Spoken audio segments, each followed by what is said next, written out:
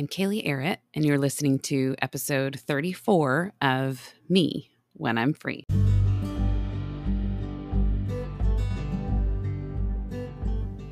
This is the podcast that ponders the question, who is this me when I'm free? And why does it even matter? And what would it be like to live into our unique design on behalf of the world?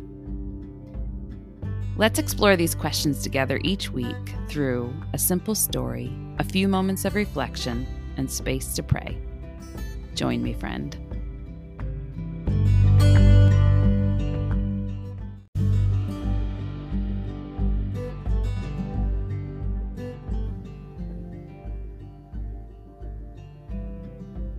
A few weeks ago, the Sunday school class I was participating in turned our focus toward the topic of calling. Questions began to stir like, how do we know that we are being called to something? And how do we know whether the obstacles along the way are indicators God isn't really calling or the enemy trying to distract us? These questions resonated with me. I reflected that my journey of calling has been one of the most painful and also the most beautiful journeys of my life. And that my sense is that all of the obstacles, whether they be resistance from the enemy or messages I've received about what I can or cannot offer, or my own limitations, are all part of the process of healing the parts of me that don't believe I actually have a calling. And none of the obstacles go wasted if they move me closer to my caller. The journey toward calling is a journey toward living freely into our unique design on behalf of others, which means it must also be a journey toward stripping away the parts of us that aren't who God made us to be. It is precisely in those moments when obstacles or failures arise that we're given the opportunity to even more deeply understand who we are. In episode 2 of this podcast, I shared a glimpse into the season of my life in which I began the inner journey, down, down, down into the parts of me that needed healing. It was during that season that I found myself nearing midlife, a pastor's wife and lifelong Christ follower, in a counselor's office, still feeling very unsure of who I was or what I had to offer the world. I found myself feeling deeply broken. The layers to this brokenness began to be unraveled in that office.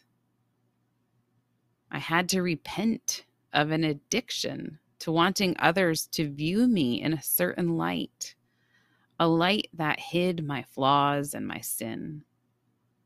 Turns out that my true self is a human one, and all of my efforts to hide that had locked me into a prison of my own making. Pete Scazzero writes in Emotionally Healthy Spirituality, getting to your core requires following God into the unknown, into a relationship with Him that turns your present spirituality upside down. God invites us to remove the false layers we wear, to reveal our authentic self, to awaken the seeds of true self He has planted within us. Friend, we will never find our true calling if we are afraid of finding our true self. Yes, we might still be able to live purposeful lives that impact others, but I have come to believe that our truest calling is to heal the parts of ourselves that resist God's love by trying to prove ourselves in the world. If we miss that, our efforts to live out our calling will instead become efforts to earn the love of God. And that misses the entire point. I can't think of a thing the enemy hates more than the idea of us becoming our true, glorious, broken, light-bearing, kingdom-living selves. And so, yes, we will meet obstacles at every turn. Pete Scazzero goes on to write, "The path we must walk is initially very hard. Powerful forces around and inside us work to smother the process of nurturing the seeds planted in each of us. At the same time, the God of the universe has made his home in us. The very glory God gave Jesus has been given to us. The Holy Spirit has been given to empower us that we might break free into our true selves in Christ."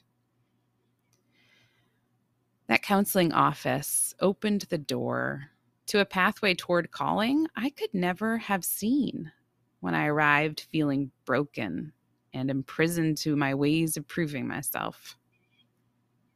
Now I have come to believe that the journey toward calling and the journey of healing our wounds are one and the same.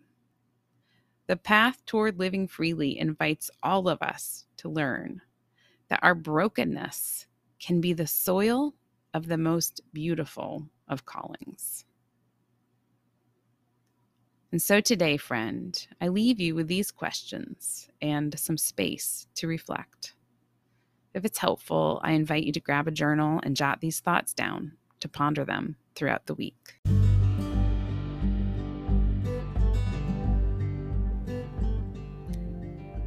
Question 1. What kinds of obstacles have you encountered on your journey of calling? Just take a moment to reflect on this. Maybe even write down anything that comes to mind.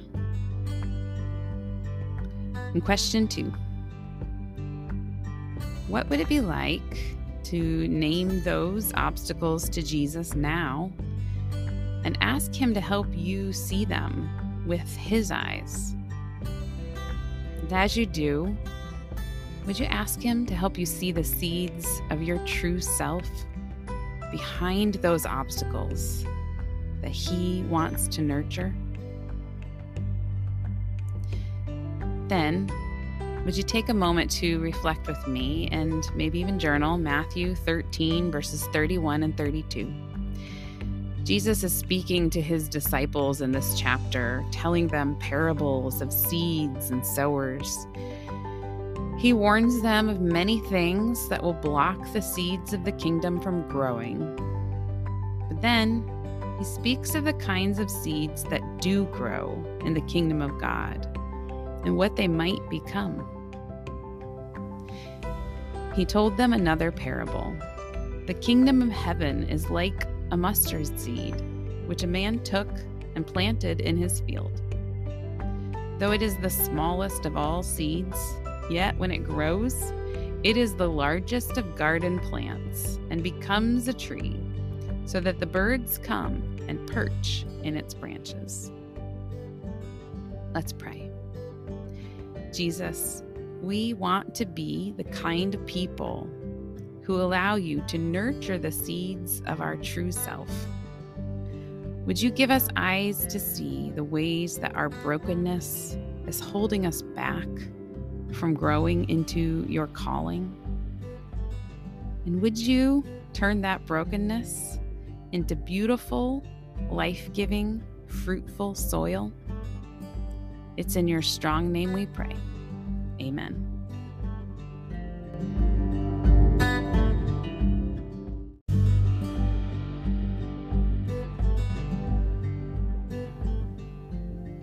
Thanks for listening to this episode of Me When I'm Free. I hope you'll continue to join me on this journey toward wholeness and calling. I love a traveling companion. My hope is that you'll see yourself in these stories that I share here and if nothing else, you'll feel less alone. Click the share button on the podcast if you know a friend who needs an encouraging reminder that they aren't alone either. Thanks for listening, friend. Let's meet back here next week.